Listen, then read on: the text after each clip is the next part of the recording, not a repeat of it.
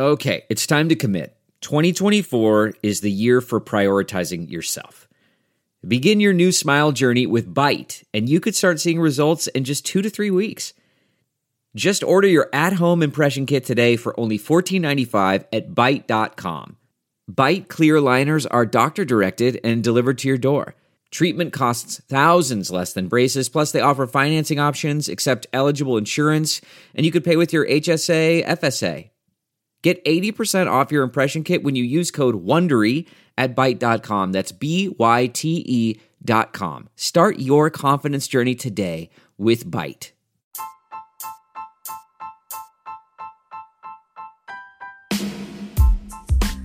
Hi everybody, Cheryl Atkinson here. Welcome to another edition of Full Measure After Hours. Today we hear from a lead official with the Catholic Jesuits about why they've started paying reparations to descendants of slaves that the Jesuits once purchased to build what's now Georgetown University.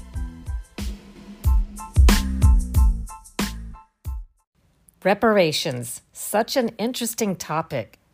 One definition I read of reparations reads, the making of amends for a wrong one has done by paying money or otherwise helping those who have been wronged. But this controversy has to do with someone being asked to pay for wrongs they never committed or were even associated with, but accepting blame for those they never met, paying those who never met the ones who were wronged. I think this is a perfect full measure story. I always try to set out with an idea to find out about something and then research it, listen to what people have to say, rather than doing, I think, what so many reporters do today. They come up with an idea on the front end of what they want a story to say. They sort of fill in the blanks and then try to convince you. Well, that's not what we do. And if you watch Full Measure, you know that. This story that you'll see on Sunday will give you a lot of different viewpoints, and you will make up your own mind what you think afterwards. That'll be Sunday, January 30th, an in-depth look at the topic, which even has Black civil rights activists on opposing sides. You'll hear from a slave descendant named Melisanda Short Colomb. You'll hear from a man named Robert Woodson who opposes reparations.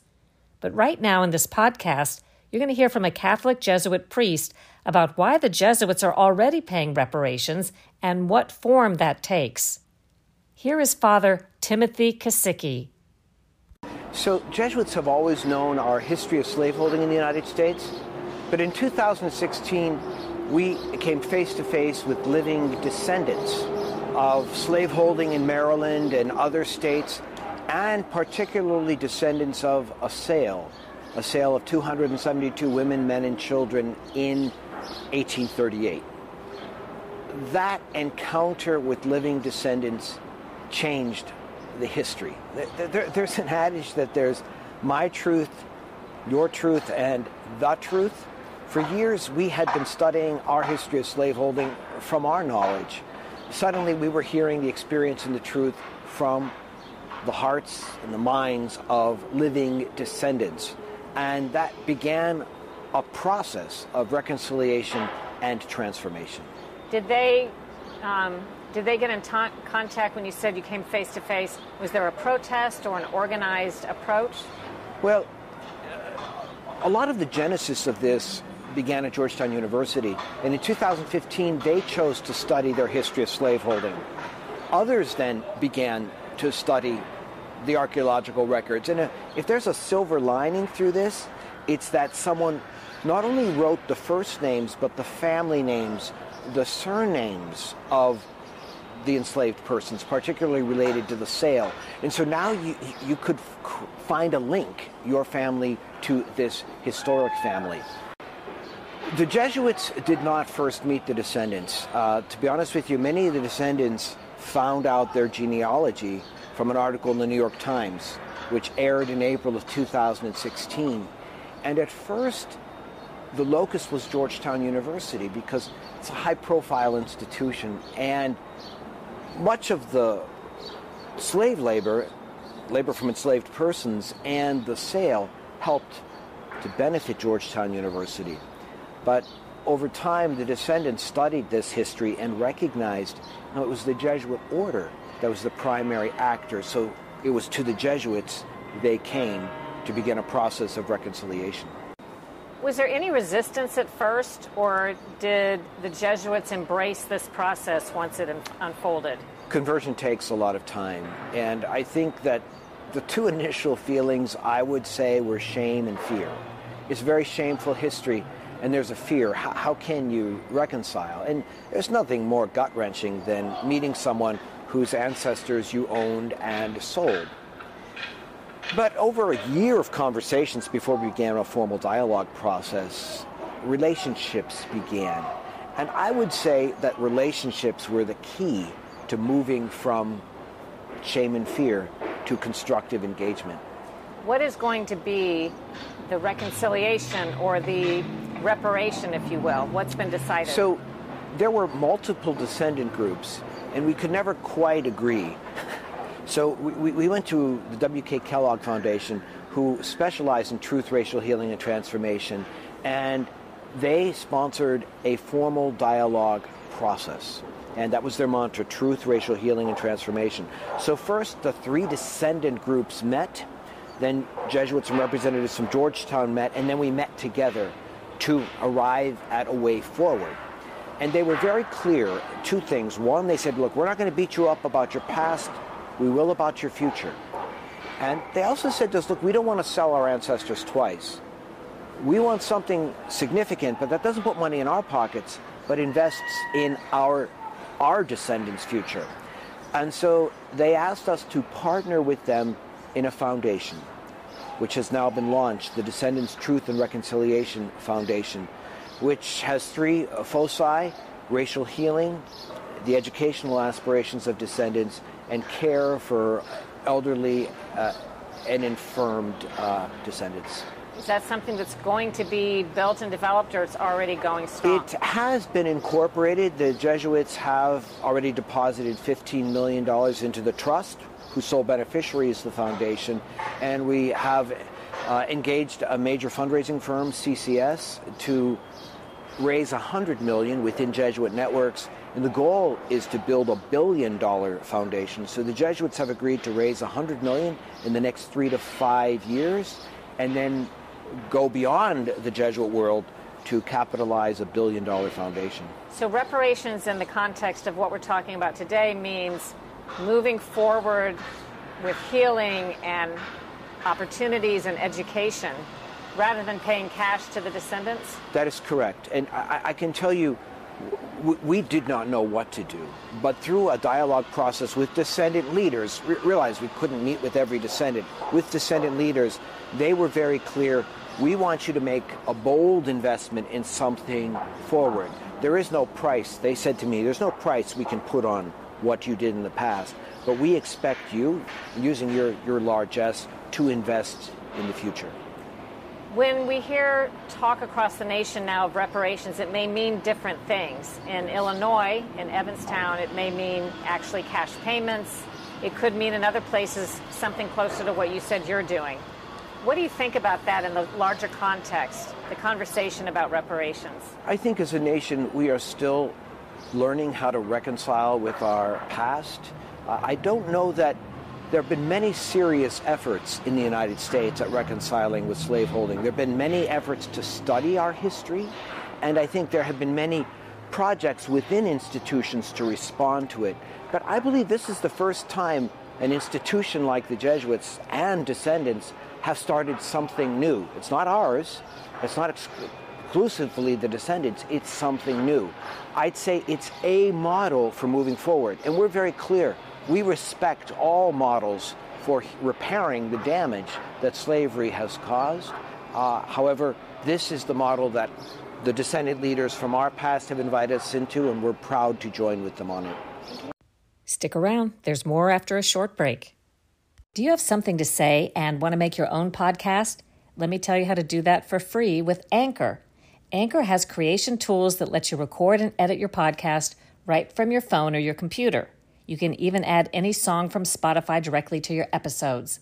Anchor will distribute your podcast for you so it can be heard on Spotify, Apple Podcast, and many more places, and you can make money from your podcast with no minimum listenership. It's all you need to make a podcast in one place. Download the free Anchor app or go to anchor.fm to get started.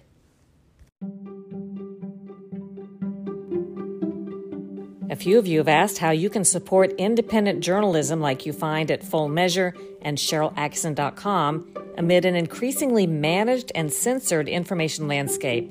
At my website, Google Ads and Facebook have censored factual, footnoted, and cited posts, and Google demands daily that I remove dozens of pages from my website, which I won't do. These are factually accurate, cited news stories on topics that powerful interests apparently don't want you to know about. Well, now you can support off-narrative journalism by visiting the Cheryl Attkisson store at SherylAttkisson.com for products that will tell the world you're an independent thinker, and there are great gift ideas there for your independent thinking friends and family, too. Proceeds go to support a variety of independent journalism causes besides maintaining the website, including funding college journalism awards for independent off-narrative student reporting. You can make a difference. We're back.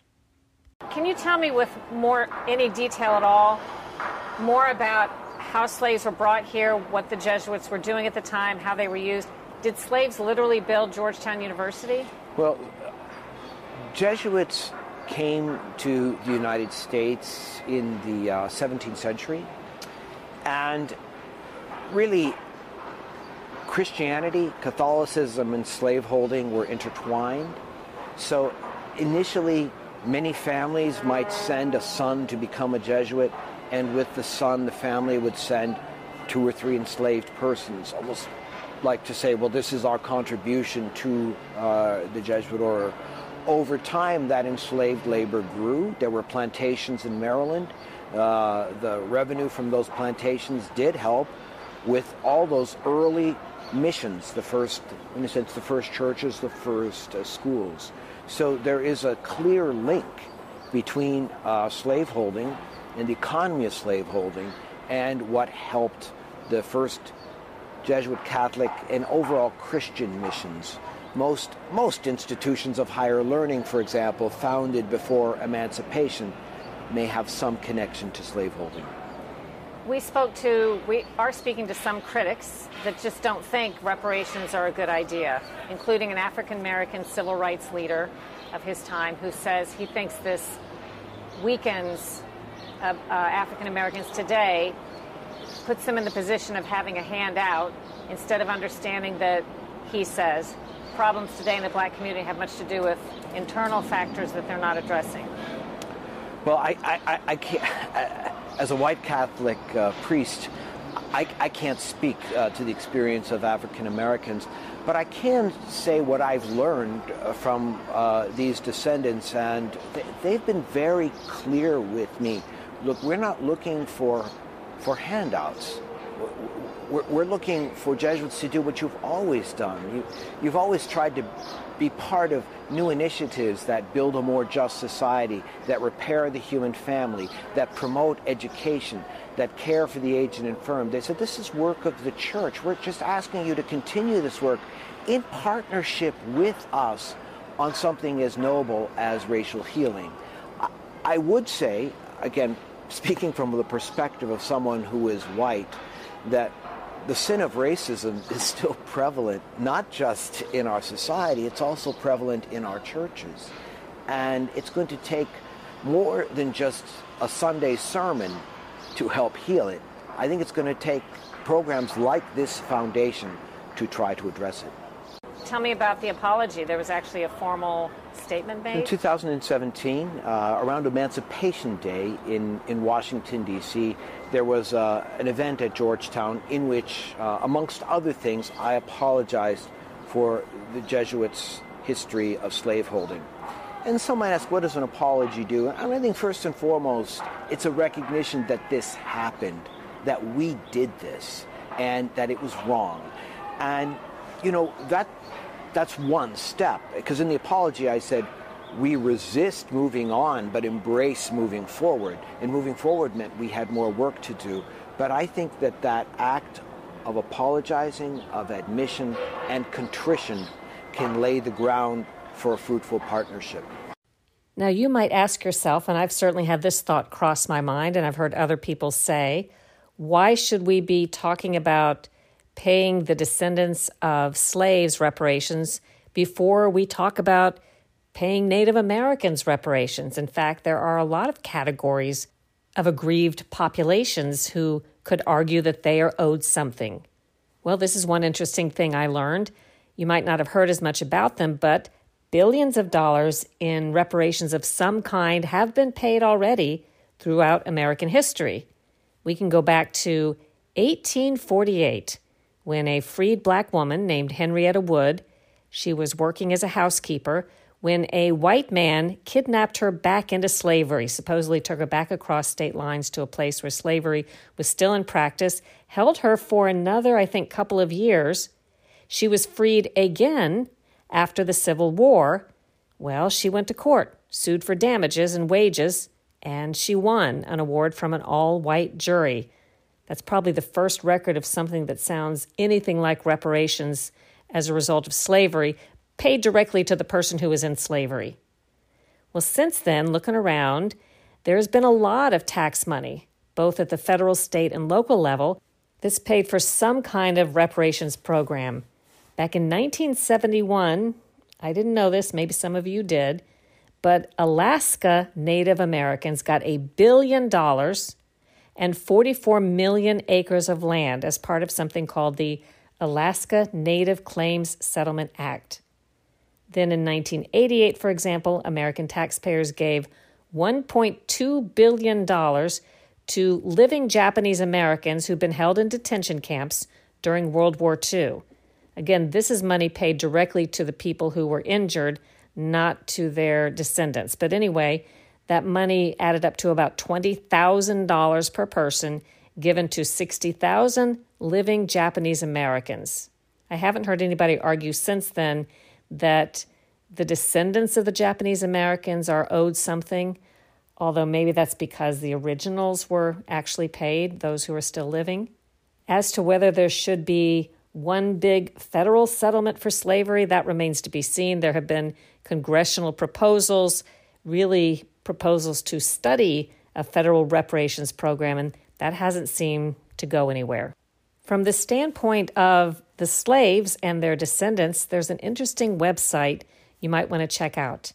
It's got some fascinating original material on the subject. It's called slaveryarchive.georgetown.edu. slaveryarchive.georgetown.edu. Let me just read you a little bit from one selection you will find there. It's called You May Sell Isaac. The Jesuits arranged the sale of Isaac Hawkins, an enslaved man jailed in Baltimore, 1843. The description of this item says, this series of letters from 1843 illustrates the Maryland Jesuits' attempts to sell Isaac, an enslaved man who appeared to be fugitive since the fall of 1838. The Jesuits received news of Isaac's whereabouts after he was arrested in Baltimore. The bailiff, Samuel H. Redgrave, wrote to the Father Superior of the Maryland Jesuits in August of 1843, and after arranging the sale of Isaac, he received a commission of 20%. According to these letters, Isaac was sold to the person who owned his wife, Isaac's wife. Isaac was sold for $250. Before his sale, a Jesuit planned to meet with Isaac and ask the bailiff in Baltimore to assure Isaac in, quote, the name of his lawful masters that no violence at all, although the most legal, will be used in this regard. Then it includes the 1838 bill of sale that lists two enslaved men named Isaac, both of them members of the Hawkins family. Isaac Hawkins' fourth son ran away before the sale was completed, and the series of letters is assumed to be referring to him. And I will read from one page. Interesting to hear how they spoke to each other, how they really spoke, not in the movies, not just how we think they spoke to each other, but this is an actual letter. It says, this letter was written August 14th, 1843, to Bailiff Samuel Redgrave in Baltimore, even has the address. On next Wednesday morning, 16th, I intend to go to Baltimore and wish to speak with you about the affair you have communicated to me in your late visit here. But since the morning cars arrive at the ticket office at 8:30, bet that means 8:30, and you told me that you would leave your house at 8, I wish you could call the Washington ticket office on Wednesday morning at the arrival of the Washington cars, where I shall also wait for some time after the arrival of said morning cars in order to meet you there. Meanwhile, plan to arrange things in such a manner that after our meeting, I may have an opportunity of speaking with Isaac, in your company or not, it is immaterial. You may assure him that no violence at all, although the most legal, will be used in his regard. I give this assurance in the name of his lawful masters. Please, therefore, if convenient, to arrange the affair in the above manner, in order that shortly after my arrival I may conclude something and may have my time free for other affairs, having to return home by the evening cars. Another letter written, looks like a couple of weeks later, September 4th, 1843, to the same man, Bailiff Samuel Redgrave in Baltimore, says, owing to a temporary absence of the superior, I could not acknowledge sooner your letter dated August 25th. You may sell Isaac if we can agree on the price. Of this, however, I shall speak with you, as I may also enter in some arrangement concerning 10 other servants, fugitives since the fall of 1838. I wish, therefore, to know if you will be in Baltimore next Monday, 11th. On your answer in the affirmative, you may expect me at the ticket office on said day at the arrival of the morning cars from Washington. There's some talk about paying the bailiff a commission of 20%, and then there is a letter in November from, again, the Jesuits to Bailiff Samuel Redgrave that says, it seems that the best to be done is to accept the offer of $250 for Isaac as made by the owner of his wife. Send me, therefore, a model of the bill of conveyance of said servant, including, of course, the receipt of the $250. It will be signed by the President of the Board of Trustees of the Incorporated Catholic Clergy of Maryland. I shall return it to you, signed and retaining $50 for all your management in this affair. You will be pleased to pass the balance of $200 to Ed Jenkins and Sons, Market Street, near the BK, maybe that's Bank of Baltimore. To see these transactions for human beings in black and white, so to speak, is pretty stark. There are even copies of the actual documents in this cursive handwriting as preserved by the Jesuits. So interesting. So again, if you'd like to look around and find out more, there's further reading, there's information about descendants, slaveryarchive.georgetown.edu. To hear more about both sides of this debate, I hope you'll check out my other podcast this week, the Cheryl Atkinson podcast, for some really fascinating interviews. And watch Full Measure this Sunday, January 30th, for my report on all of it. If you happen to be listening to this after January 30th, no problem. The piece will be posted at fullmeasure.news. You can also see all of my cover stories if you go to CherylAtkinson.com.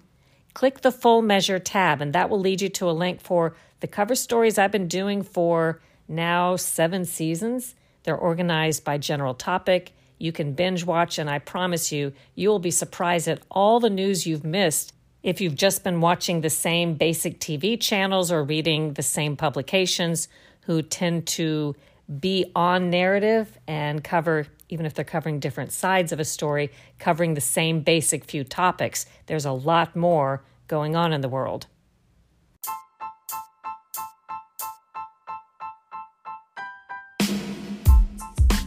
I hope you enjoyed today's podcast. Don't forget to visit CherylAtkinson.com and the new store under the store tab at CherylAtkinson.com for products that will help you support independent journalism and put a smile on your face and show people where you stand as an independent thinker. Do your own research, make up your own mind, think for yourself.